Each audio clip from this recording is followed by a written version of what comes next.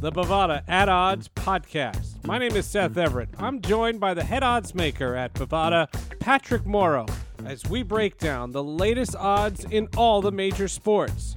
NFL week to week, as the playoffs are upon us, we'll break down the latest odds plus the futures. It's the Bovada At Odds podcast. Find it wherever you get your podcast.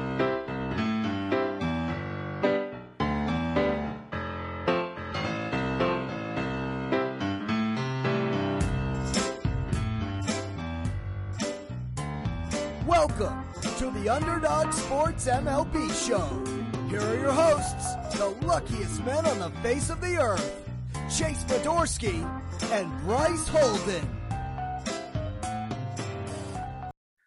Welcome to episode 158 of the Underdog Sports Baseball Show with Bryce Holden. My name is Chase Fedorsky. Bryce, it is great to have you back on the East Coast. I know your West Coast excursion, as we talked about last week, you had a little snoop-a-loop. You caught a game at Coors Field. Always good to catch game at a West Coast stadium. You were there Saturday or Sunday? I was in Denver both Saturday and Sunday, but we made it into Coors on Sunday. Rockies tickets just to get in. I mean, let's get into it's early in the morning here, but let's get into money. How much do you think just to get into that Saturday night Dodgers at Rockies? $8. Dude, no, way off. Too high or too low? Well, I mean, I don't know if you could be way off on the too high front if it was, you guessed $8. So it was $14. It was like $75 just to get in close to game time. Oh, wow. I was well. You know what? That makes me happy, though. I mean, it's the opening series. The Dodgers are in town. You know, look, I know the Rockies are the Rockies, but they did sign Bryant. They did trade for Grichuk. They, at least on the surface, tried to upgrade their team a bit. I mean, they beat the shit out of the Dodgers this weekend. I was going to say, so were you at one of the games that they won? I went to a game on Sunday, and I saw something I had never seen. Both left fielders, Chris Taylor and Chris Bryant, both dropped a fly ball. Tough clouds, tough conditions, or they just lost the ball? Just dropped it. In the glove, dropped it. I've never seen a big league outfielder do that. That's very, very strange. So good opening couple days of baseball. Yanks are 2-2. I'm 1-1. Opening day got canceled Thursday because it's poured here. Got moved to Friday. Wait, Chase, did you say are we keeping track of Yankees? Can we do that? Every Yankee game you go to, we have to report on your record? Yeah, that's fine. I'm 1-1 on the year. But I get an asterisk last night because Bache and Kenny were there. So Bache and Nathan were there. So I'm fully giving them the blame for last night's loss. In my season ticket seats, I'm 1-0 on the year. Last night I stayed in the bleachers, 1-1. I blame myself. I wore the green jersey staying at home. We're sticking with the pinstripes. Josh Donaldson, the bringer of the rain, walk-off hit on opening day.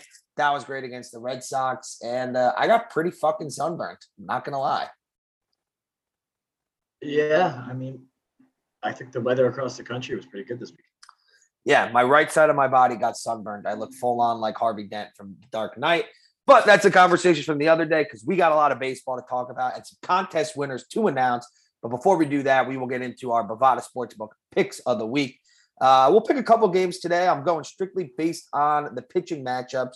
But the first one we'll do the homer pick. Let's do Yanks, Blue Jays. Kikuchi on the mound for the Blue Jays. Nasty Nestor Cortez making his season debut for the Yankees at the stadium. -1.5, +1.5, -194, +112 for the Blue Jays. -1.5, +160, -132 for the Yankees. Look, I mean, the way the Yanks have been playing, they didn't hit it all yesterday, to be honest with you. We got 3 hit against Manoah. This is a battle of the lefties, Kikuchi and Nestor, and as nasty as Nestor was last year, my second BovadaSportsbook.com regular season pick of the year is going to be the over of 10 in this game. It was 3-0 last night. I think the bats get broken out tonight at the stadium. I would expect Toronto Blue Jay overs to be hitting all season long.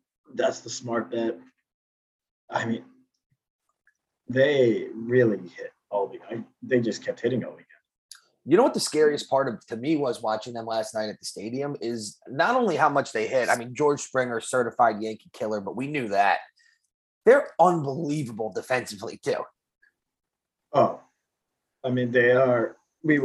Every baseball fan is rightfully very high on this Toronto team. And you know who looks real good to start the season? Teoscar? Teoscar. Yeah, I think Teoscar's hitting. It's either 413 or 431. I saw last night. Either way, it's a very good way to start the season.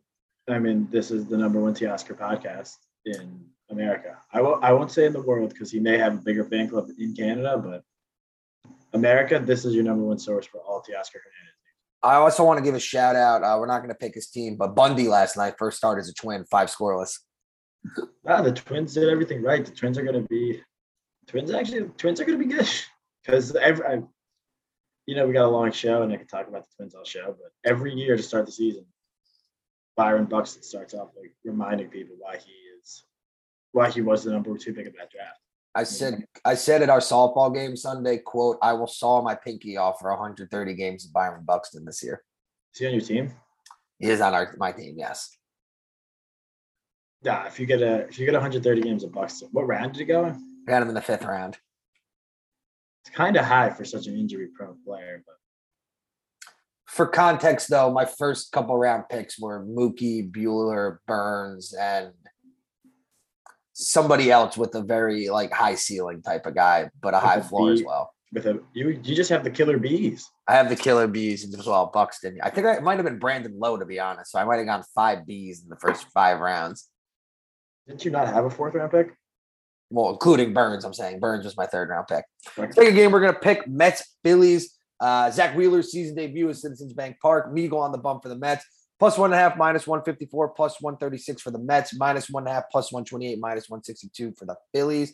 Meagle looks really good opening day. Mostly Eli Russo, do the comparison to Jacob deGrom because they came up the same age. I'm going to pump the brakes there big time. But we love Wheeler. Wheeler was our trendy Cy Young pick.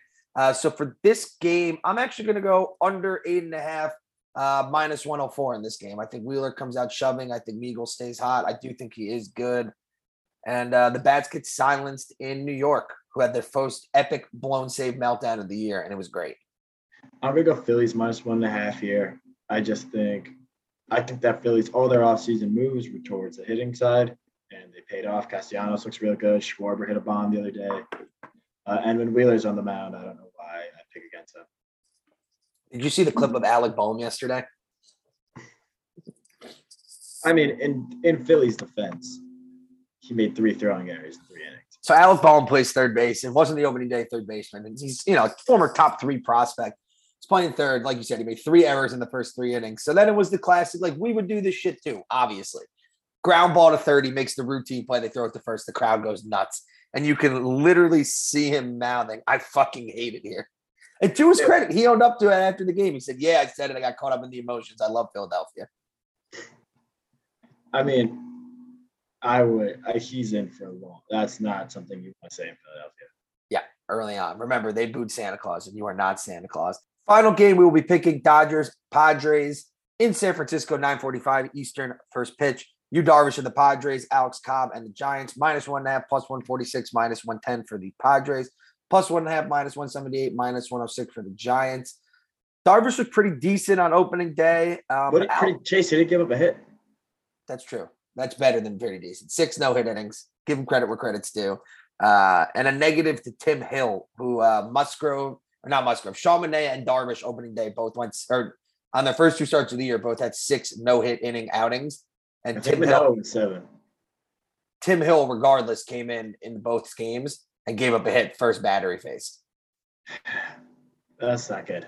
That's not how you want to start your season. All of which is to say, I'm going Giants -106. I took Cobb in fantasy. He was sneaky good last year. He's going to the San Francisco pitching factory, but under 7.5 also in play. 2 good pitchers and a good pitcher's park. Yeah, I take San Francisco here. Just when they're 2 good teams, 2 division rivals, and the road team gets the first, I think the home team gets the next one. All right, so those are our picks of the week. And now, thank you for those of us who participated in our contest. And by those of us, I mean thank you to you guys who participated. We have 2, 4, 6, 8, 10, 12, 13 total entries. They all predicted the World Series winners. We had answers including T-League. We had a college team, the Miami Hurricanes. The Blue Jays got a lot of love.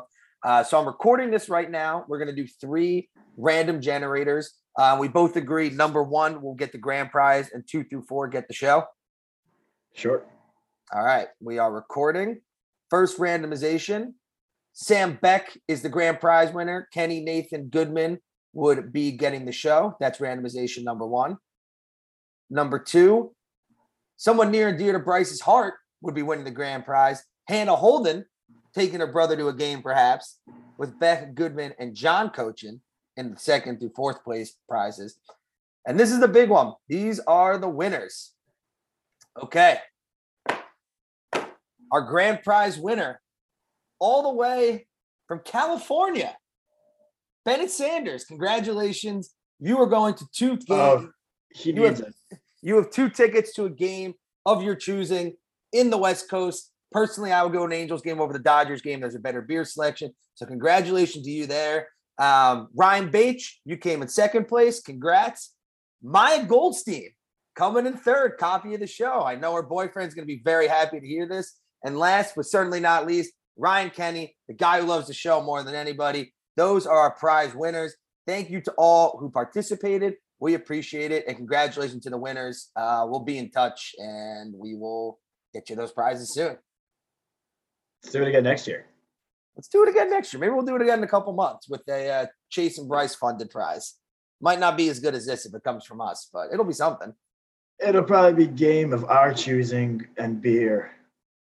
Game, beer, and chewing tobacco of our choosing. Could be Big League Chew if you get lucky. It's not a bad get. Could be worse. All right, standings and league leaders. Then we'll do players of the week.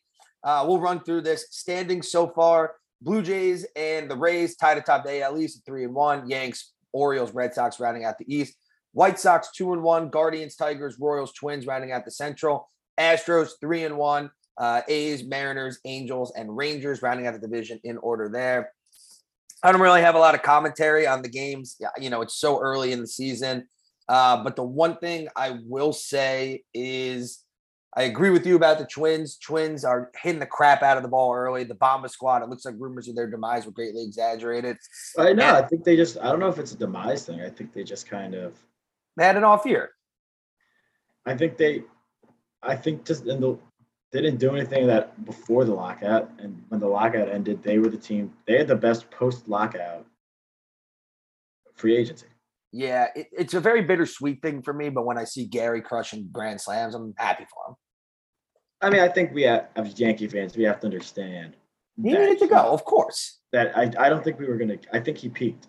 I think we got everything we were going to get from him in New York. And in the AL West, the Astros aren't going anywhere. So for those of you who wanted America's favorite team, according to Bryce, to go away, it's just not happening. Jeremy Pena, in fact, the guy who's replacing Correa, has so much swag that he hit his first career home run while his parents were being interviewed at the game. Yeah, I mean, their one loss was the Verlander start. Which is very telling. If you're losing the one Verlander, I mean, Fromber looked incredible. He was one of my players of the week. 6 2/3 innings, a 2-hit ball, outdueled Ohtani on opening day in a 3-1 victory against the Angels. They now have the longest opening day winning streak in Major League history of the Astros. Good for them. Moving to the National League, NL East, Phillies 3-1, entering in first. Mets, Braves, Nats, Marlins rounding out that division. NL Central, Cubs 2-1. Cardinals, Reds, Pirates, Brewers rounding out that division. NL West, I mean, the Bovada odds of the Rockies spending time in first place early, probably pretty slim, especially with the Dodgers coming to town opening series. But Rockies and Padres 3-1 in first place. Giants, Dodgers, Diamondbacks rounding out the division there. Don't overreact. Some of my takeaways for the National League, I think the Cubs are going to be much better than people think.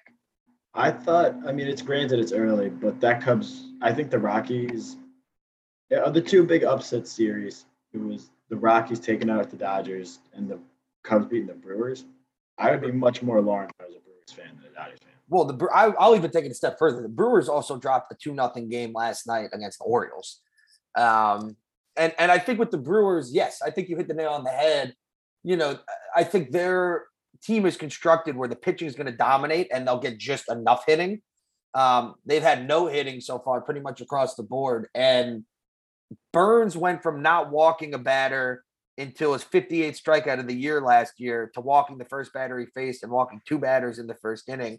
Woodruff got lit up. I mean, again, it's the first start. Let's not overreact. But this team is built to win on pitching, and some of these guys who are going to have early rust, it could be problematic for a team like that.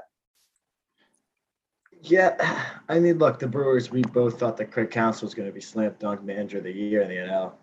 That doesn't. No, it's look, hit the brakes. It doesn't look like it's going to happen. It's been 4 games, but no, this is somewhat concerning. Burns not looking sharp Burns was the Cy Young winner. I didn't think he deserved it, but he won the Cy Young last year. And that control thing he had, if the control goes with that guy, he's in trouble. Yeah, I mean, I watched that game because it was the first game on opening day, and as he got going, the stuff got better. He ended up with 5 strikeouts and made it 5 innings. But yeah, the control was problematic, especially for a guy who had such pronounced control issues before the 2020 season. Yeah, so I mean, look, I always root for players to do well. Baseball's a lot more fun when the stars are playing like stars. So I hope that I would assume Corbin bounces back in his next one, but not a great opening set of games for Milwaukee. All right, league leaders offensively: Jose Abreu, Stephen Kwan, and Miles Straw tied with 6 runs apiece. Wander Franco. Stephen Kwan guy is out of control. Stephen Kwan's getting his own shout out. Don't worry. He was already my stealth fantasy pickup of the year. Rich Homie Kwan is going to be my new team name. 9 hits apiece, Wander Franco and Stephen Kwan. Elvis Andrus, Arenado, Escobar, Hosmer, and Owen Miller with 3 doubles. CJ Crone, I mean, the triples list is hilarious. Triples list is deep, but CJ Crone is the first one, and that's funny to me. The Rockies just hit. All with 1 triple. Buxton, 3 home runs leading the league. Oscar Mercado leading the league with 8 RBIs. Walks leader so far. Damn, Luke Voigt's got 8 walks already. How? He's hitting 231 and he's slugging 231, but his OBP is 545. That's what you want. So the answer to your question is he has 3 hits and 8 walks. Stolen base leader with 2 apiece: Travis Jankowski, Jorge Mateo, Luis Robert, and Miles Straw.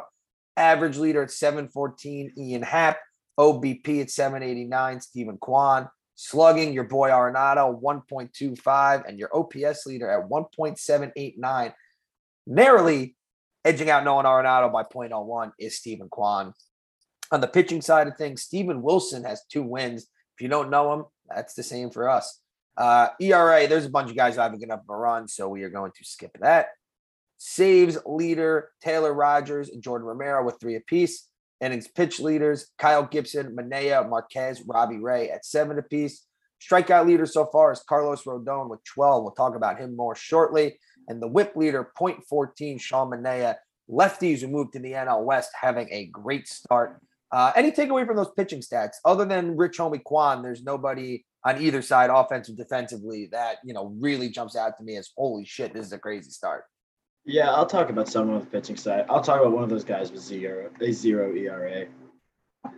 Good for Adam Wainwright getting back. Dude, pump the brakes. He's in the player of the week. We're about to get there. I know, but I just want to go right to Waino. All right, go for it. I mean, the Waino pitching, Yachty catching, Poole sitting 5th opening day. The 10-year-old Chase was sitting somewhere in Iverson Barry's basement with shades of the 06 NLCS going through my head, just thinking, wow, I'm going to be 26 years old, and these guys are still doing it together with the same team. This is great. Well, I don't think Waino's closed the NLCS. Yeah, but shades of the NLCS. It was still Yachty catching, Poole. Yeah, I mean, the Cardinals thing was cool. It looks like I predicted Arenado MVP. That's not looking ridiculous after the first weekend. Pujols was bad. It's all right. Pujols is there to be there at this point. Arenado in the opening series against the Pirates had 2 homers, 7 RBIs, 3 doubles in a 4-game series against the Pirates. He actually won NL Player of the Week. Wainwright in his opening day start against the Pirates threw 6 shutout innings and became the 4th oldest pitcher to throw 6+ scoreless on opening day. And pitchers 40 or older to do that since 1901 are Wainwright, Roger Clemens, Charlie Huff, Rip Sewell, and Lefty Grove. So some good out competition.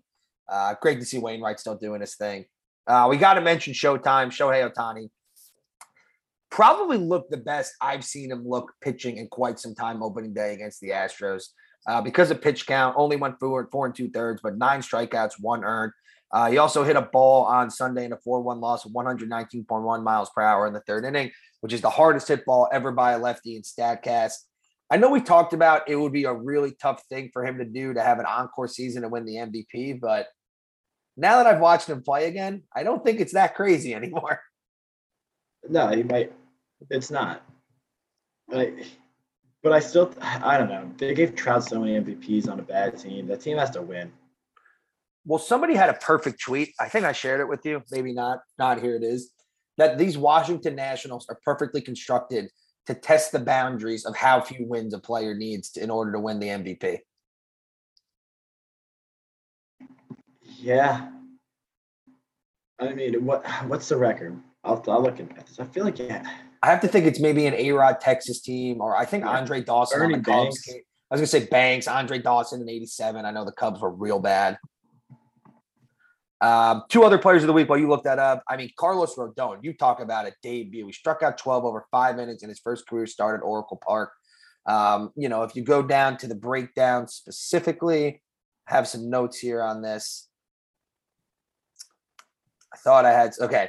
Rodon's outing was the 10th time in Major League history a pitcher finished with 12 strikeouts in 5 innings or fewer. The other two were Carlos Carrasco and Alex Cobb. Interesting list there. But if Rodon stays healthy and keeps pitching like this, is the opt-out all but certain, you think? Yeah. I know it's one start. We're not going to overreact. If he has a Cy Young caliber season, he'll opt out. Don't overreact too much. I mean, he looked like the guy who, for the good chunk of the year last year, was one of the Cy Young favorites until his injuries flared up. Yeah, he was. I mean, he threw that no-hitter at start one.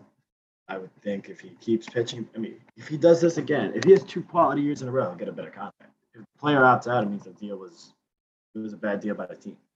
All right, let's talk about my boy, rich homie, Steven Kwan.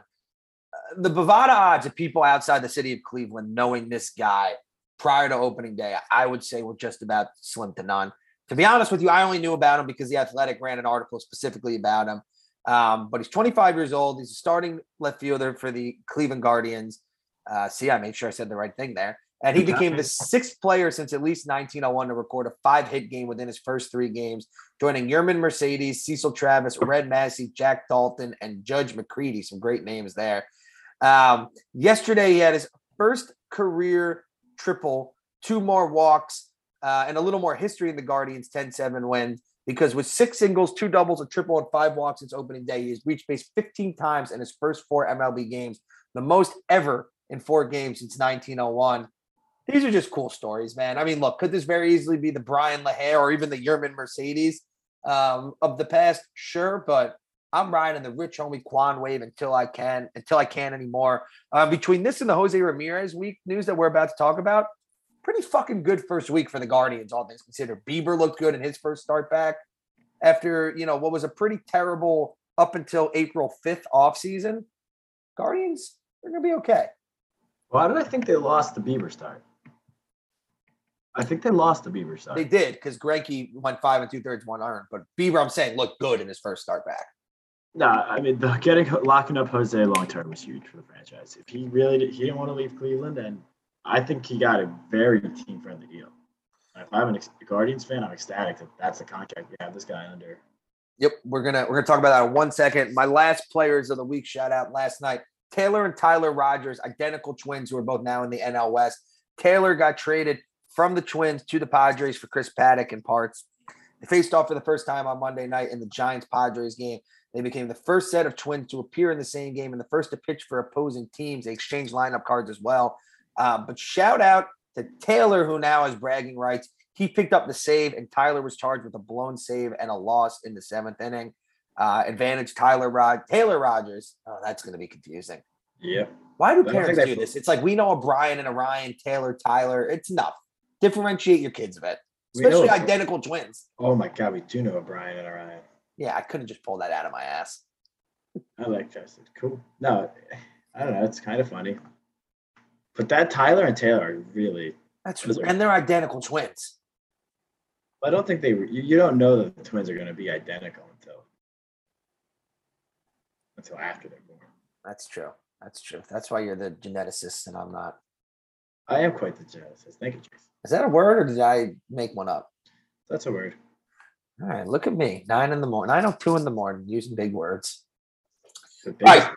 You just mentioned it, but we talked briefly about what a Jose Ramirez extension would look like last week. And what did you and I put the Bovada over under at? Like, I think I called him a $200 million player and was shocked at anything under.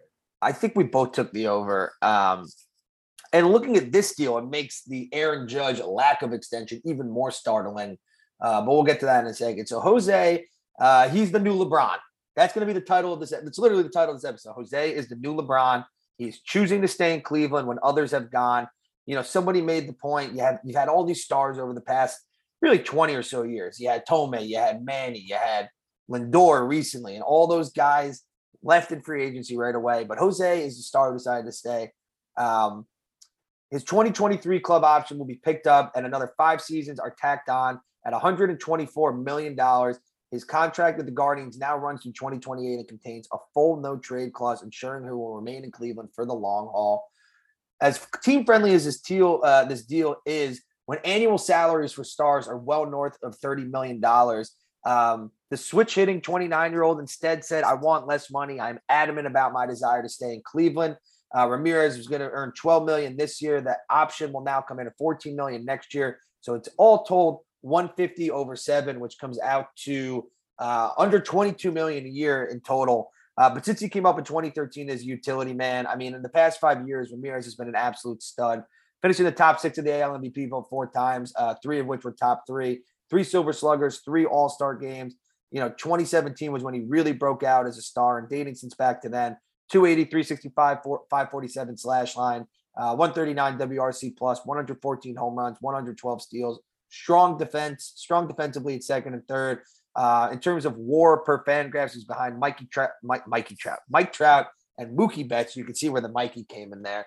So again, I mean, this guy is an absolute superstar. We've talked about, you know, him and Trey Turner, in my mind, are the 2 most underrated stars in the game. He's staying in Cleveland long term, so he still may continue to be underrated. This is double the biggest contract that the Guardians have ever given out. The previous one, funny enough, was to Edwin Encarnacion. 3 years and $60 million, which was a terrible contract. But look, that was pretty bad. Good for the Guardians, man. I mean, you got a guy who not only wanted to stay in Cleveland when others have gone, but did it in a way where your salary is not going to be crippled at all going forward. So my 2 questions, the first to you are, A, why do you think Jose took this big of a discount? And B, given that he took the discount, what do you think the expectation is from his end for the Guardians front office? Because to me, this screams, I'm taking less, like the Bradys of the past. You better spend and put a good fucking team around me. First, on the Edwin Encarnacion front, I think that was not a terrible contract. And he played 2 of the 3 years there and got traded to Seattle, and he averaged 35 homers and 107 RBIs. All right, much love to Edwin. But yeah, now this contract, I don't know. I just don't know what this franchise do. They've never been a spend franchise. They got rid of Lindor. I mean, we'll put it this way. I would much rather have Jose. Would you rather have Jose or Ramirez or Francisco Lindor? Just don't even think about the contract. No, in a vacuum, I'd still rather have Jose because he's a 30-30 switch hitter. Especially then when you take in 7 for 150 versus 10 for 340. Yeah. So this is night and day. That should be a no-brainer choice from any fan. So to looking at what this contract is, you know, this should be, look, you have 5 years on this deal. You got some time. You have him and Bieber. What is still a weak division. I don't know how long this division is going to stay weak because there was a lot I saw from Kansas City that I liked and a lot I saw from Detroit that I liked. I think Detroit could be here now. I think Kansas City's in away. And, you know, I think that would be my big takeaway from the early part of the season. I'm very high on all 5 AL Central teams. They're really the only division I think in baseball without a terrible team, pretty candidly. Like AL East, you have the Orioles. AL West, I guess the Rangers won't be terrible. They shouldn't be terrible. They gave $500 million to the middle infield. But then in the National League, you have the Nats, the Pirates, and the Rockies. How bad can the Nats be with Soto? The Nats also, there's stuff I like about the Nats. I like them for where they are in a rebuild development. But to bring this back to the Guardians, you mentioned Shane Bieber. I have to think this means a Bieber extension is forthcoming. I would hope by the end of the year, only because you left a ton of money to re-sign your ace. But yeah, I mean, look, this Guardians team now that Jose's locked up, the Guardians behind Bieber, they have a lot of young pitching that people might not know, but Aaron Savali, Zach Plesac, Cal Quantrill, Tristan McKenzie. It's an arms factory, and it has been for the past decade. Boy, Chase, I'm gonna go. I forgot to say something earlier. Do you have anything else on Cleveland? That was all I had. I don't have anything else on Cleveland. But can I answer a question? Yeah, I have nothing else on Cleveland other than say, Jose, good on you for being the new LeBron. And I'm excited that the Guardians have their new face of the franchise as they enter this era of their franchise. I found a 2015 article that was talking about the MVPs and the worst season, the worst teams. And I believe so. I just double checked. It wasn't Stanton. It was in fact the 19. You want to take a guess? Pre or post 1950? Post. MVP on a last place team. How many wins? 67. All right, so that's 67 and 95. I don't think it's Andre Dawson. Nope. It's not a name that we brought up earlier. Dawson won 76. Okay, it's not a name that we brought up earlier. Banks won 74. Okay. I'm going through all the random MVPs in my head right now. It's not a random. Will be my final name. Cal Ripken Jr., 91 Orioles. Boom. Still got it. Still got it. 9:09 in the morning. Still got. Cal that year though had what, like 34 homers, 111 ribbies. Yeah. They didn't want to give Robin Yount another MVP award. The runner-up was Cecil that year. How were the Tigers that year? Because I know Cecil was the first baseman, but Cecil, 50 home runs, I feel like especially then should have been a lock as much as people loved Cal. Also, we ever talked about the Cal Kevin Costner rumors? No. Somebody brought this up to me, and I'll just say the statement, and we'll talk about it off air more because we'll go down a rabbit hole. There's a rumor going around. Not going around. There's a rumor on the internet. 84 wins on the 91 Tigers. Okay. There's a rumor on the internet that the Orioles during the streak, during one of the games, manufactured a lighting issue for the game to get canceled and for the streak to continue because the previous night, Cal had got his ass kicked trying to fight Kevin Costner when Costner banged his wife. Off air. Off air. Yeah, I'll just leave it off air. I'll just leave it at that. Yeah. Really puts draft day in a new perspective, I guess. So Jose Ramirez, face of the franchise, he's there in Cleveland. The Yankees did not come to an agreement with their face of the franchise, Aaron Judge, on an extension. The deadline was opening day.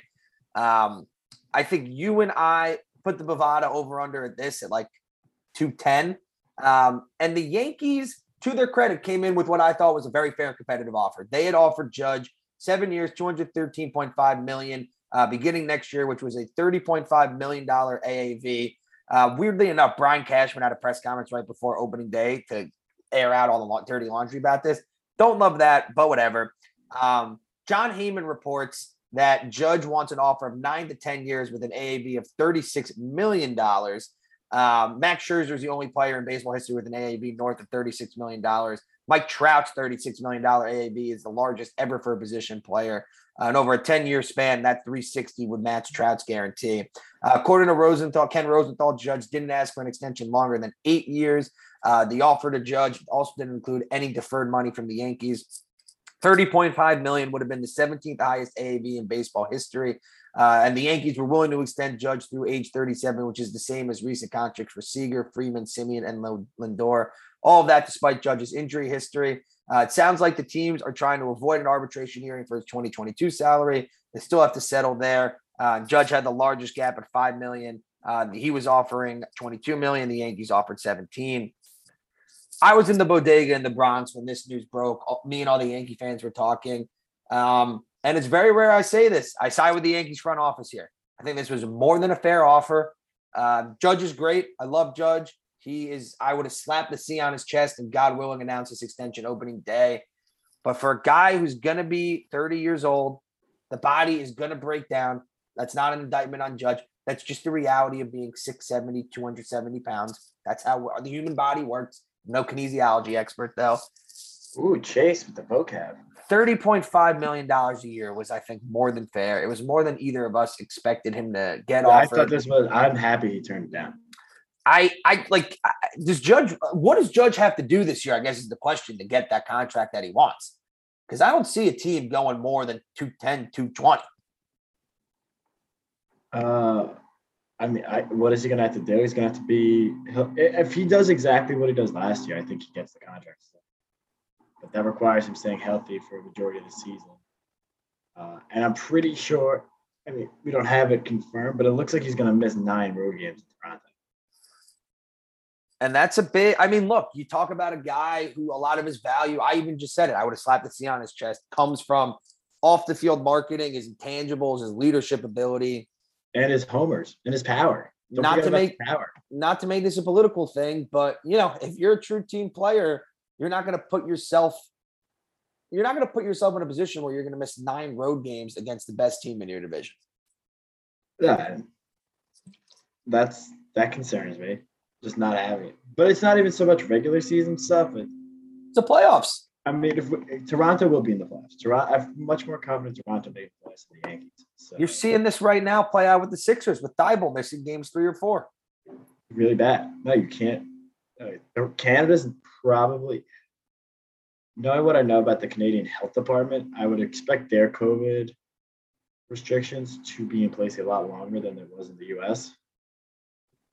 So this isn't going to go away anytime soon. I don't know if you can – I don't know. I don't like this look.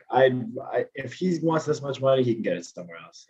Yeah, my biggest thing with Judge – and look, I hope Judge balls out. We give him a big contract at the end of the year. But, he's talking about it was really upsetting because I want to be a Yankee for life. Dude, if you wanted to be a Yankee for life, you take $30.5 million a fucking year, and you're the captain of the Yankees. You're the captain of the Yankees. You're the most marketable. New York's in a weird spot with sports right now. I think they're post Jeter, post Eli. There is an opening to be number one market. Julius Randle has the right now. Julius Randle right now is the number one New York market. He's the biggest athlete in New York. Yeah, KD. Yeah, but Katie, nobody cares about Brooklyn.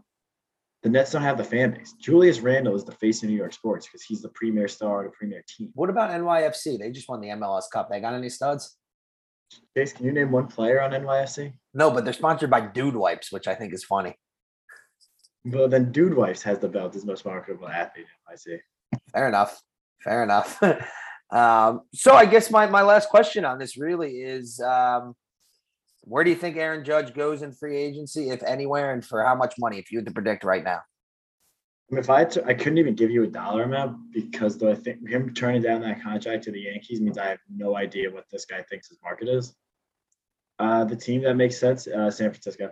Dude, I was about to say the same thing. I actually said that on opening day. I think this will be their front office's first big splash. Yep, they're kind of due. They're good. I think they take a step back this year, but they're building. They're good. They have the cultures there. The front office. Don't forget, when we say take a step back, they also won 107 games last year, so they could win 93 games, and it's still they can win 100. They can win 99 games.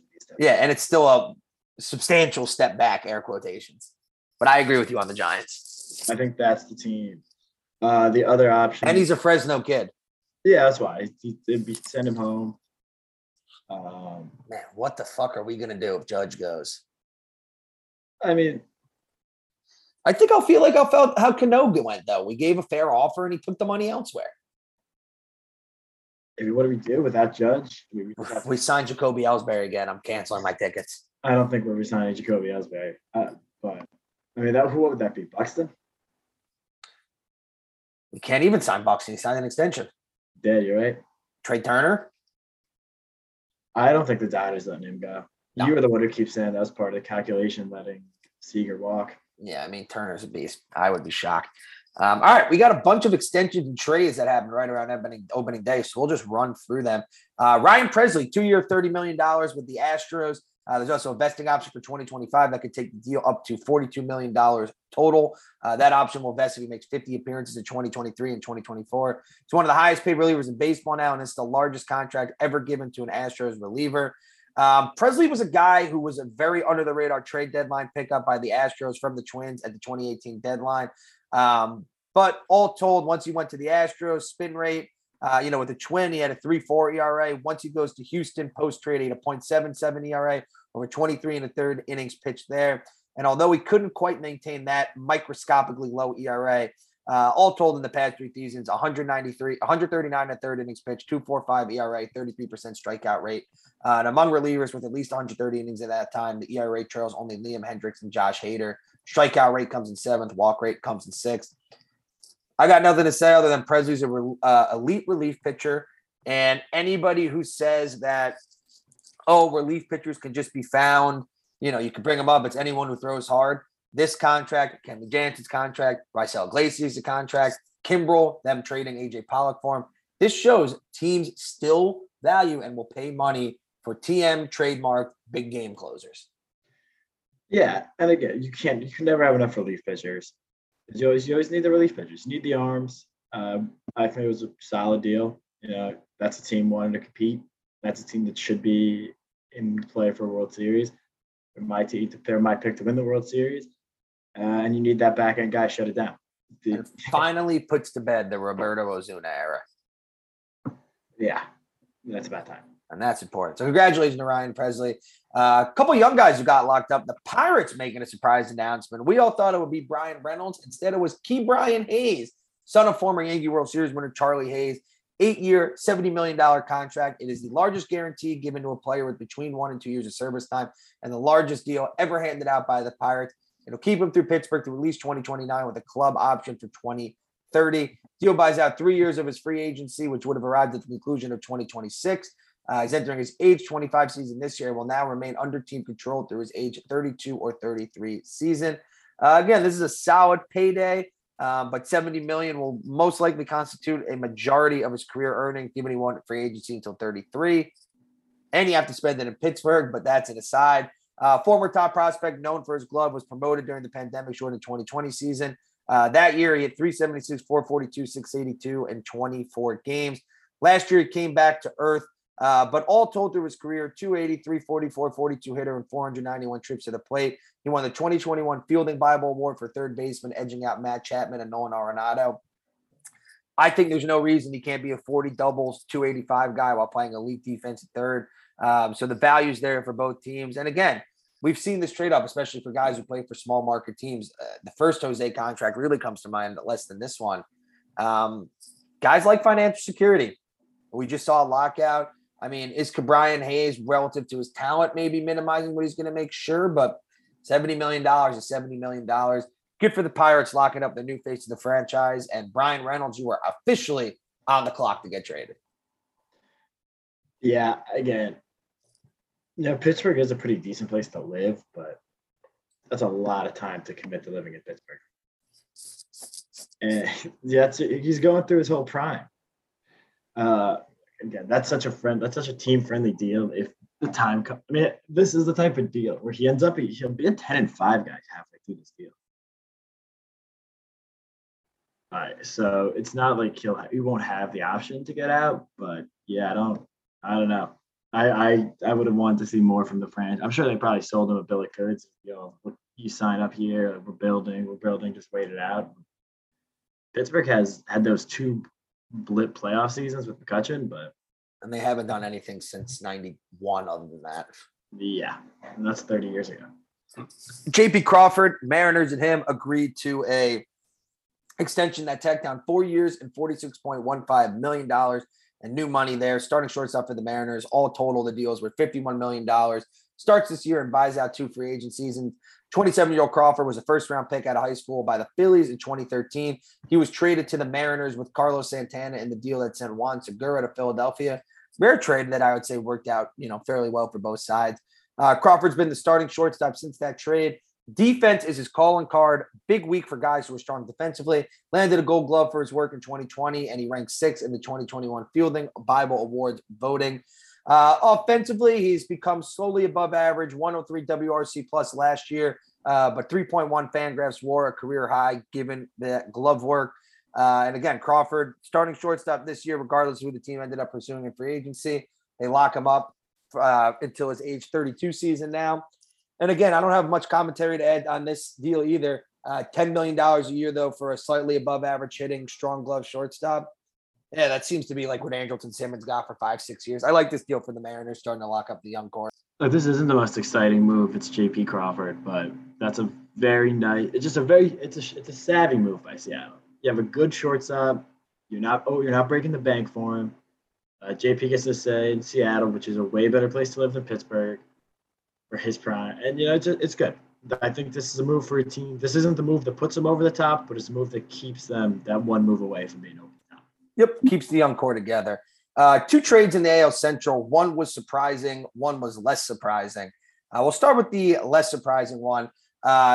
Twins made a move, their last move of the offseason, right before opening day. They traded Taylor Rogers, their closer, in exchange for Chris Paddock and Emilio Pagan. The Padres also announced a trade, and they are receiving $6.6 million for the Twins, which reduces Rogers' salary from $7.3 million to the new $700,000 league minimum. Very simple from the Padres side. They needed a closer. Mark Melancon left in free agency.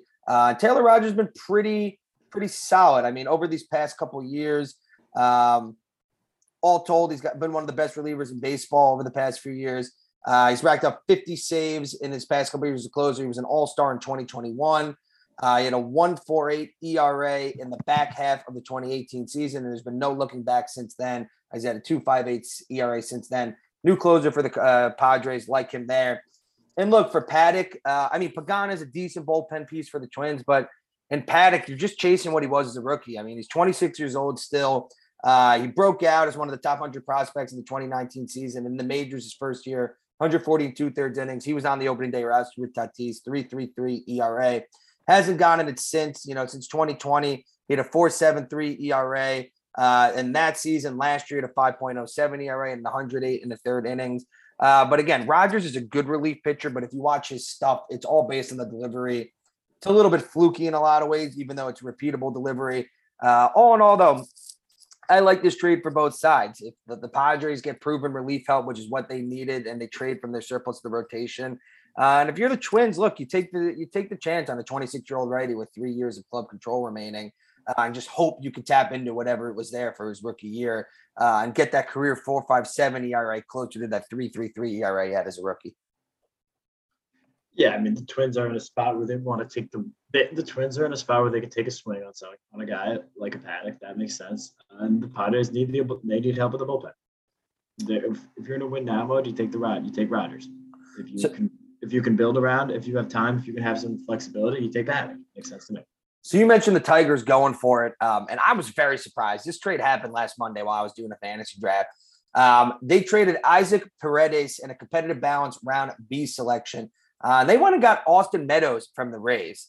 They already had a pretty solid outfield, Robbie Grossman, Victor Reyes, and Akil Baddoo. But Meadows will now be and has been one of their starting outfielders. Meadows in 2019 had a massive year, 33 home runs, hit 291, 364, 558. Again, he was part of the infamous Chris Archer trade, him and Tyler Glass now. In 2020, 205, 296, 371 slash line. But last year he bounced back, 27 home runs, 234, 315, 458 slash line. He only struck out in 20.6% of his trips to the dish last season. And his contact rate at 77.2% were all right in line with his league marks. Over the course of 4 seasons, 260, 333, 489 slash line, 122 WRC plus. He could still hit homers, but the best one was a lefty. He was another guy I always thought was a Yankee killer. I love this trade for the Tigers. You didn't give up a lot. You got a good, young, left-handed bat. I think the 30 home run power is absolutely still there. And again, did they need him? No, but I think it goes to your point that you said earlier. This Tigers team might be going for it a lot sooner than we thought. With a good young core, AJ Hinch and Javi Baez now until. And the corpse of Miggy. Dude, Miggy's hitting three something right now. He's going for the 500, 3,000 club. Yeah. Miggy. It's always interesting. I think about it as if I was a professional athlete like Miggy and I win that World Series coming up that first year and then I get back but never win another one. That's got to be interesting. I don't really know how I feel about that, but it's happening. We love Miggy. What do you think of this move for the Tigers overall? So it's a great move. You had to bring on a young guy for nothing. You bring on a guy who's shown so much potential. And Tampa, Tampa just runs out of room for these guys. There's always more people. There are always more people in Tampa. There are usually not enough in Detroit. Yep, they traded Austin Meadows. They brought up one of their top prospects, Josh Lowe, and he's been solid since then. So hit the nail on the head. AL Central teams upgrading for what I think should be a surprisingly competitive division this year. We got 2 more extensions, and then we will talk about some fun minor league deals and get into some odds and ends, tweets of the week. But of all these guys we've announced, the Bovada odds at this time last year of Garret Whitlock getting in a 4-year extension would have been impossible. He was a Rule 5 pick of the New York Yankees, and what that means, or of the Boston Red Sox from the New York Yankees. And what that means is the Yankees didn't think he was good enough to have on the 40-man roster. They didn't protect him. The Red Sox picked him. They had to have him on the big league roster all of last year. And he's become one of the best relief pitchers in baseball. He got a 4-year, $18.75 million extension from 2023 to 2026. Always hurts for me to say this because as a Yankee fan, I think of what we could use in the bullpen, and Whitlock would have been perfect. But credit to the Red Sox and their scouting department. Last year as a rookie, 1.96 ERA, 49.7% grounder rate, 27.2% strikeout rate. He was a multi-inning reliever out of the Red Sox bullpen and was a major factor in the Red Sox run to the ALCS. The team now has him locked up as a contributor for a better part of the next decade. And this extension, no matter how you frame it, is great for both player and team. I mean, Whitlock, again, a Rule 5 guy, if you would have told him last year he was going to get $18.75 million, he would have said you're absolutely insane. But from the Red Sox standpoint, this is either going to turn out to be a reasonably paid strong reliever or an underpaid good starter if all goes well and they move into the rotation. As a Yankee fan, this sucks. As a baseball fan, though, I'm so happy for Garret Whitlock and a great move for the Red Sox. Yeah, I mean, what is he? I don't know if the upside's super high with him in the rotation, but if they need the extra, Boston's been a team. I'd say Boston of any team early season, Boston's the one that I'd be most concerned about. Something doesn't look right. Maybe they lost 2 to the Yanks. I didn't love it. It's the pitching. I'm throwing a baseball like this. It's all pitching. They're pitch. I mean, without Sale, what are they? What is this rotation without Sale? It's Eovaldi, Tanner Houck. That's not very good. So Michael Wacha. Not very good. Yeah. It's very concerning without Sale. I'm 100% with you there. I think Whitlock, going to your point, is the upside in the rotation super high, but bless you. I think given what you just said about that rotation, though, I will build off your point. We've seen the Rays do the piggyback starter. I mean, this guy to me is the quintessential 2-3 inning piggyback guy if you need that. Yeah, I think that's where I like him as a Ranger Suarez type. Dude, Ranger Suarez did not look good last night in his first start. I was bumming. Yeah, I by the time I landed, that game was off. It's all right. He had some visa issues. He got to spring training late. We're going to give him a mulligan. I mean, we'll give him a couple mulligans. Not a couple. A couple mulligans. He's off my fantasy team. 2 more extensions. Miles Straw and the Guardians, 5-year, $25 million extension. Club options covered 27 to 2028. Former Astros farmhand Miles Straw was acquired by the Guardians last year.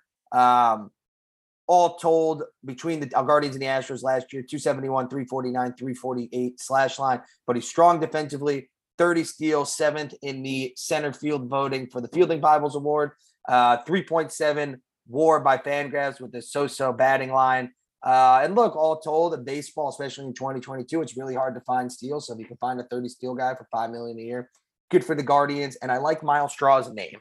That's my analysis. I guess if that's what we're doing, if we're just doing anything, you like Straw, not Brick. Do you have any analysis on Miles Straw? No knock on Miles Straw, but I'd say I don't know when the big bad wolf came book coming, this house made of straw was not very stable. That would be my concern. I would prefer if his name is Miles Brick. Okay, then.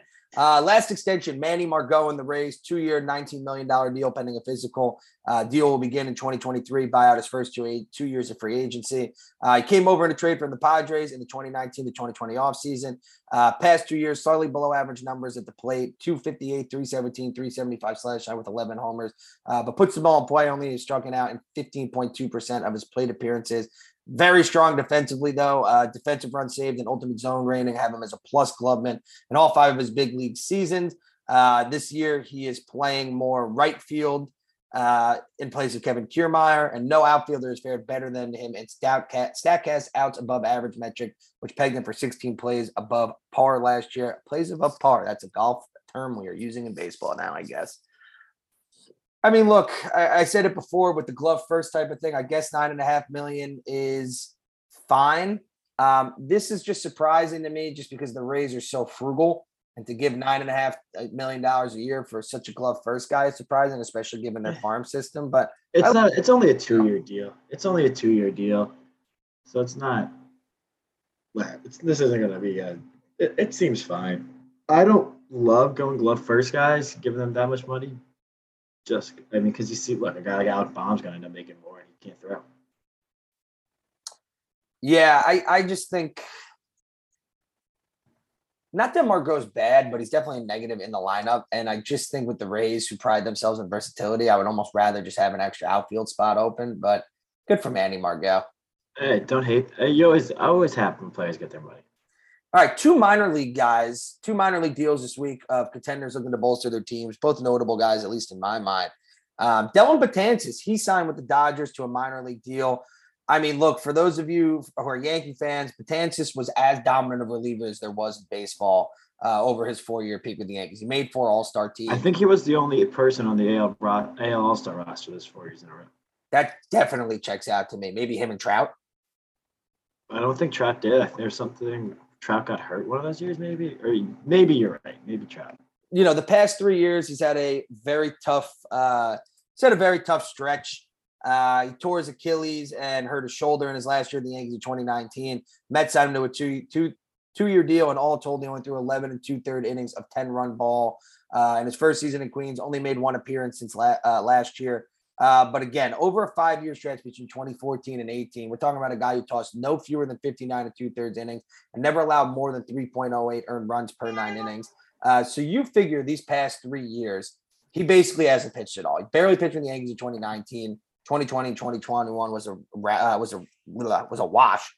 And despite that, when you look at the most strikeouts thrown in relief appearances since 2014, he is still 4th on this list between Chapman, Jansen, and Kimbrel, who have pitched every year. To me, look, at $2.75 million, if he makes the team, this is an unreal year. We've seen Betances at his best. This is a guy where if the Dodgers could get him healthy, this is a true difference maker out of the pen. And then that's a huge if, obviously. Healthy Betances. I mean, if they're going to roll out Betances and Kimbrel 8-9, they made it 7-inning games. That's that good. That this move has that much upside. Well, dude, you're missing, and I'll make it 6 innings, like China. Yeah.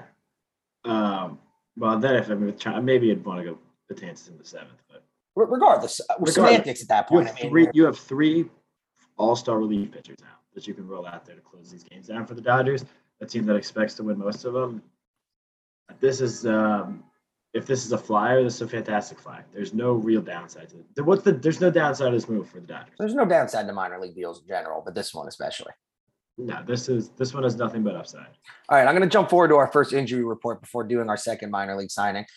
Jonathan Gray is on the injured list. He was the Pirates' ace, and he is the guy who was supposed to be the anchor of this rotation. He's got a blister on his finger. He's on the injured list. Lucas Giolito, the White Sox rotation was already down Lance Lynn with knee surgery. Giolito will miss at least 2 starts. He's heading to the injured list after experiencing abdominal tightness. Tony La Russa said he's optimistic, but again, that's only 2 starts that he's going to miss, which would lead us to think that the Bovada odds of Johnny Cueto making it back to the show with the White Sox could be very high. Signed a minor league deal with a prorated $4.2 million salary if he makes the majors. He's got a May 15th opt-out. Cueto last year, his final appearance for the Giants was on a September 13th relief appearance. It was the first relief appearances of a storied 14-year career. Last year, he threw 114 2/3 innings for the Giants. Since 2020, 4.55 ERA. But hell, we have seen pitchers who are way worse than that pitch in the big leagues. And I don't know about you, but I was stoked to see our boy Cueto making it back, hopefully. Yeah, I love Johnny Cueto. This is the shot that he'll end up on this team at some point. I'm trying to get his stats right. I want to say he had back-to-back top 3 Cy Young finishes, or is that crazy? No, that's one of them. He was a runner-up, I think. Let me look this one up quick. But no, Cueto is just a fun. He's fun. Cueto he's one of the last guys in the league that just has a really unique delivery. And I feel like baseball needs more people with the crazy windups, the crazy delivery methods. Cueto's finished 4th and 2nd and 6th in the Cy Young in his career. He's only been an All-Star twice, but that delivery makes him special. So I'm all in on this Cueto thing. Go White Sox. Yeah, I'm all in on Cueto. We love the White Sox. 2 veterans who are in the news. First out, shout out to the Todd father, Todd Frazier. He is retiring after an 11-year big league career. First-round pick out of Rutgers by the Reds in 2007. He emerged as a promising prospect. And I would say very few players as beloved as Todd Frazier across baseball, right? Nobody, as much as we joke about the Todd Frazier meeting Derek Jeter at the All-Star thing being overplayed, we love it. Home run derby champ. If the first thing that comes to mind is Little League World Series and home run derby champ, you probably didn't have as great a career as you think, but he was very likable. Love them. And the one thing I'll say about Todd Frazier, 2-time All-Star with the Reds, good Yankee with his short stint on that 2017 team. He was a starting first baseman. And all told, look, really solid career. 241, 318, 445 slash line, 115 WRC plus, solid defensively, 218 homers, 680 ribbies, 24 career WAR. He was a silver medal winner at the Olympics last year. And just a guy who I loved watching play. Shout out to the Todd Frazier. Todd Father, congratulations on a very solid great nickname. That's Todd Father, so great. And also shout out to Big C. We talk about how Rob Manfred needs the players' outreach. He needs to do player outreach, which to his credit, he actually gave every big league player headphones and a thank you note on opening day. Take that as what you will, or for what you will. But, look, you got Theo Epstein in there. I think having players and executives who are around the game goes a long way. And hiring CC to work around the league as basically the new head of player relations, diversity, equity, and inclusion, and social responsibility in broadcasting. This is a great hire. CC's the VP of the Players Alliance. Everybody respects him. As a black player in baseball, especially, I think he brings a very unique voice to the commissioner's office. Slam dunk hire for Manfred, and I'm excited to watch CC hopefully work his way up through the commissioner's office because Lord knows Major League Baseball could use him. No, CC, everything you said that I have beloved Todd Frazier is CC's that times 2. Well, CC's that, but he's a Hall of Famer. Yeah. So this is good. CC's the right guy to help bridge some sort of tension between Manfred and the rest of the players. CC's a perfect hire for the job. We got some beef in Atlanta. Did you see this back and forth between Acuna and Freeman in the media? I didn't actually see what Freeman said in response to it. I'd also like to point out Matt Olson in his first 3 games with the Braves was 8 for 12. No, I said it wouldn't happen. I'm like, how much is there really that much of a drop off going? There's no drop off. You basically got the younger Freddie Freeman. Yeah. At a slightly lower average, but less money. Yeah, I didn't think it was that bad. I thought the Braves won this. All right, so Acuna on Wednesday acknowledged an internal rift with Freeman, saying that there was nothing he'd miss about the first baseman. On Thursday, he said those comments were made a spectacle of, while Freeman said the entire situation was unfortunate. Acuna was speaking Spanish to a Dominican Republic-based sports reporter late Wednesday night on Instagram Live and was asked what he missed most about Freeman, and Acuna said, "Me, nothing."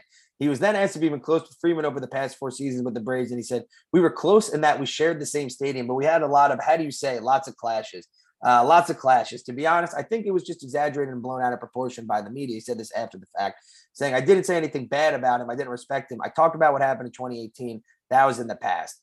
He later added, "He never controlled me. He has a life and I have a life." According to the interview on Wednesday night, the crux of the issues with Freeman came on when he disagreed with clubhouse rules during the 2018 season when Acuna was a rookie. Acuna said, "When you come up as a rookie, there's always someone who wants to tell you how to do things. You come up from the minor leagues with the big eye black, the sunglasses, the hat low, and a lot of people see the wrong. And the other person doesn't see it as the wrong. It's part of the game. A lot of veterans picked on me when I was a rookie, and they called me into the office themselves and told me, 'No, you can't use that.' And they took the eye black off me with a towel like that. And I said, 'Okay, that's fine.'"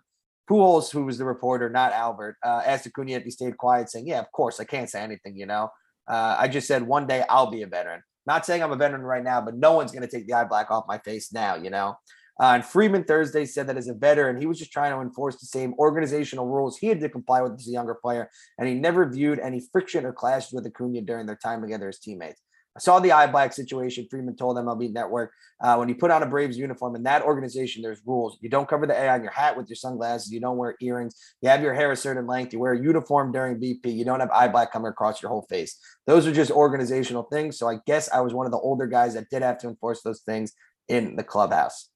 Freddie comes off as racist. Is that just me? No. Comes across as just like an old. Comes off as just like an ignorant moron. He comes across as, it's just, I mean, if he worked at our summer camp, he would be in so much trouble right now. We're just trying to adhere to the way things are always done. Yes, things change. People change. The rules, society changes. You want to wear eye black on your face? Who cares? It doesn't impact your job performance. Acuna knows what he's doing at the plate. So yeah, that's a bad look for Freddie. Bad look for Freddie. Yeah, bad luck for Freddie. All right. Couple odds and ends and then tweets. PitchCom is here. 15 of the 30 teams are using it. Again, that is where there's a receiver in the pitcher's ear and the catcher uses signs through a basically like a wristband with it's a wristband with 9 buttons that correspond to pitch type and location. And then the pitcher hears a voice in the receiver telling them what pitch to throw and when to throw it and where to throw it, not when to throw it. So here's my question to you. In no particular order, who do you think are some of the top voices that should be considered for the PitchCom voice? It's a good question. I have a number one. I mean, James Earl Jones would be classic. I'm all in on the Gilbert Gottfried PitchCom. All right, so you're going that one? Yeah, I mean, there was this tweet who had, in no particular order, here's the voices. I would have said Costner, but I don't really know the full details of this Ripken thing, so. Cookie Monster, Nick Cage, Pesci, Evan Seinfeld, Jerry Seinfeld, Lois Griffin, Thanos, Buster Rhymes, George W. Bush mispronouncing everything, and Bob Shepard. Add Afro Man to the list. Okay, I can live with that. Peacock, they announced that there's Obama would actually be pretty good. I think his voice carries. Can I get Leon from Curb? You could get Leon from Curb. Yo, Bryce, throw the fucking fastball outside. Come on, man. Oh boy, that's actually not a terrible Leon impression. My dad does a much better one than I do. He curses a lot, though. Leon. He curses a lot. You would get a lot of throw this effing pitch. Peacock announced there is now Sunday morning baseball. Their broadcast games will start at 11:30 and noon Eastern time. The deal requires all their big league games on those days will be scheduled to start no earlier than 1:30 p.m. This will start We'll start May 8th with the White Sox at the Red Sox, and the game will be broadcast by NBC in addition to being streamed on Peacock. All other games will be available only on Peacock. So here are my 2 takeaways with this. 1, MLB, make your games less fucking exclusive. People want to watch. You're not letting them. I mean, I like 11:30 start time, so I'll do positive. Like that because we wake up early though. We're selfish. I was selfish there. I don't know if the casual fan is going to watch this. And you push every other game where the 1 o'clocks now become 1:30. You screw up everyone else's day. Stop screwing up my day, Major League Baseball. Yeah, I mean, this is way too private. I actually think of it this way, Bryce. Would you, even though we wake up early, want to be at Yankee Stadium with me for an 11:30 first pitch? That's a good point. We go out Saturday night, we paint the town red, and then we got to be up for an 11:30. No, I don't. It's funny. I was just since I did spend these last 2 weekends in the mountain times, I like getting up and being able to watch sports early. But actually having to go to sports early, not. I mean, you don't have to sell it to me. It's half the reason I miss California. What's the other half? The weather. Oh, sorry. Can't do anything about either of those. No, it's not your fault. I wish I could help. It's not your fault. All right. We are at the end of the show. Tweets of the week. So I mentioned Stephen Kwan before. He has reached base 13 times in his first 4 MLB games, or had reached, tying what 2 players for the most times on base in their first 4 games since 1901. This is a hilarious list. What's the question? Stephen Kwan got on base 13 times in his first 4 MLB games, tying what 2 players for the most times since 1901. Did Mercedes do it last year? Because I feel like he just came out fire. Nope. What about One guy is a starting first baseman on an opening day for the New York Yankees, and the other is a hilarious Met. Oh boy. Oh, is this a random Yankee? Is it Euclid? Didn't Euclid kind of show up randomly? Jay Bruce. Oh God. And Kazuke Matsui. Jay Bruce was a hilarious Met and a starting first baseman. Well, Jay Bruce was a decent enough Met. As a Yankee, he got bullied into retirement. Yeah, he really must have Alec bombed New York. There you go. John Heyman's going to the New York Post, so that means us in the New York market can read his nonsense even more. So that's good and bad, I guess. But I want to give a shout out to Joe Davis. He's the new voice of the World Series. And has there ever been I'll go on and off the field, sports, on the field, and broadcasting, a guy who has had a more daunting task to not only have to follow Vince Scully in the booth as the voice of the Dodgers, but to now follow Joe Buck as the voice of the World Series, both within a 8-year span? I'm trying to think, because off the field, no, I can't think of an off the field. I feel like on the field, you get a guy like Didi following Jeter type thing. That usually only happens once. These are two. Whatever you think of Joe Buck. Joe Buck's a legend in the industry. Joe Buck, I love Joe Buck. I don't get any of the hate for Joe Buck. You're following two absolute legends. We got. I'm trying to think, maybe a coach. So we have to follow whoever's. Well, the Lakers haven't been able to fill the Phil Jackson hole. I'm going with Joe Davis until we're proven otherwise. Yeah. Well, who did maybe Bill Self took over for someone big at Illinois? Well, didn't Bill Self take over for Roy at Kansas? Yeah, but it would have to be another. You were trying to find someone who's done this twice. I mean, you could go Hubert to Roy to Dean Smith. Oh, you mean with okay. No, I don't think he did. But yeah, Hubert also. Yeah, but don't look, because I don't think we brought this up last week. For all the North Carolina fans who are very impressed with Hubert Davis, I think they had a guy before Roy. Was it like Bill Etheridge or Guthridge? Him and Matt Doherty. Yeah, one of them actually was pretty good. And made the Final Four in his first year. Yeah, so you don't want that. Hubert's going to be okay. A couple other tweets. This is Joey Votto's first tweet ever. So big week of first for Joey Votto. He popped out to the picture for the first time in his career, but his first tweet ever was "I miss Bernie Mac." And this is why we love Joey Votto. And I mean, we all miss Bernie Mac. We do all miss Bernie Mac. We mentioned the Padres before. They're the only team in the modern era to have their starter pitch 6+ innings without allowing a hit in back-to-back games at any point. And this was the first 2 games of the season. Darvish and Sean Manaea. As I said, Tim Hill broke up the no-hitter both days on the mound. This is from Anthony DeComo. The Mets are the first team in Major League history to receive a scoreless start from their opening day starter in 4 consecutive seasons, 2019 to 2021. DeGrom 19 to 21. Tyler Meagle this past year on opening day against the Nats. From ESPN Stats and Info, this was the 6th walk-off win on opening day in Yankees franchise history. Prior to Josh Donaldson's walk-off single, the last time was a Yogi Berra game-winning run in 1957 against the Senators. All that stuff's cool, but I'm just happy beating the Red Sox. Always. Taking 2 out of 3 against Boston. Always great. Isaiah Kiner Falefa. Turns out his 4th cousins with Ralph Kiner. I thought that was pretty cool.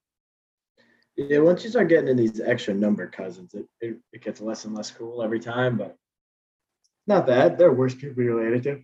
And last but not least, my tweet of the week, last shout out of the week, Seth Beer not only became the first rookie in MLB history to walk-off home run while trailing on opening day. He did it for the Diamondbacks.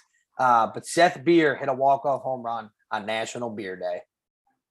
Hollywood, get this man's story ready to go. It wrote itself. God, I mean, beer's cool. I like beers, man. Beer's cool. Beer day's good. Baseball's good. It was a great welcome back to baseball. All right, that is all I got after our first week of the regular season. Any concluding thoughts for this week's show? Stay hydrated, get vaccinated, and I have future bets out on the Suns and 76ers to win the title. So hopefully we get a Chris Paul versus James Harden in the finals. Starting the NBA playoffs, playing games are tonight. Be on the lookout for that. Baseball's back. Remember to set your fantasy lineups, Yanks, Blue Jays. And then I believe we either go to Detroit or Baltimore. I think it's Baltimore next weekend. And most importantly, for all those celebrating, happy Passover, happy Easter. enjoy some time with your family, or don't. That's really up to you. But remember, whatever you decide to do this weekend, holidays or not, baseball will be on. With Bryce Holden, my name is Jason Medorsky. This is the Underdog Sports Baseball Show. Have a great week.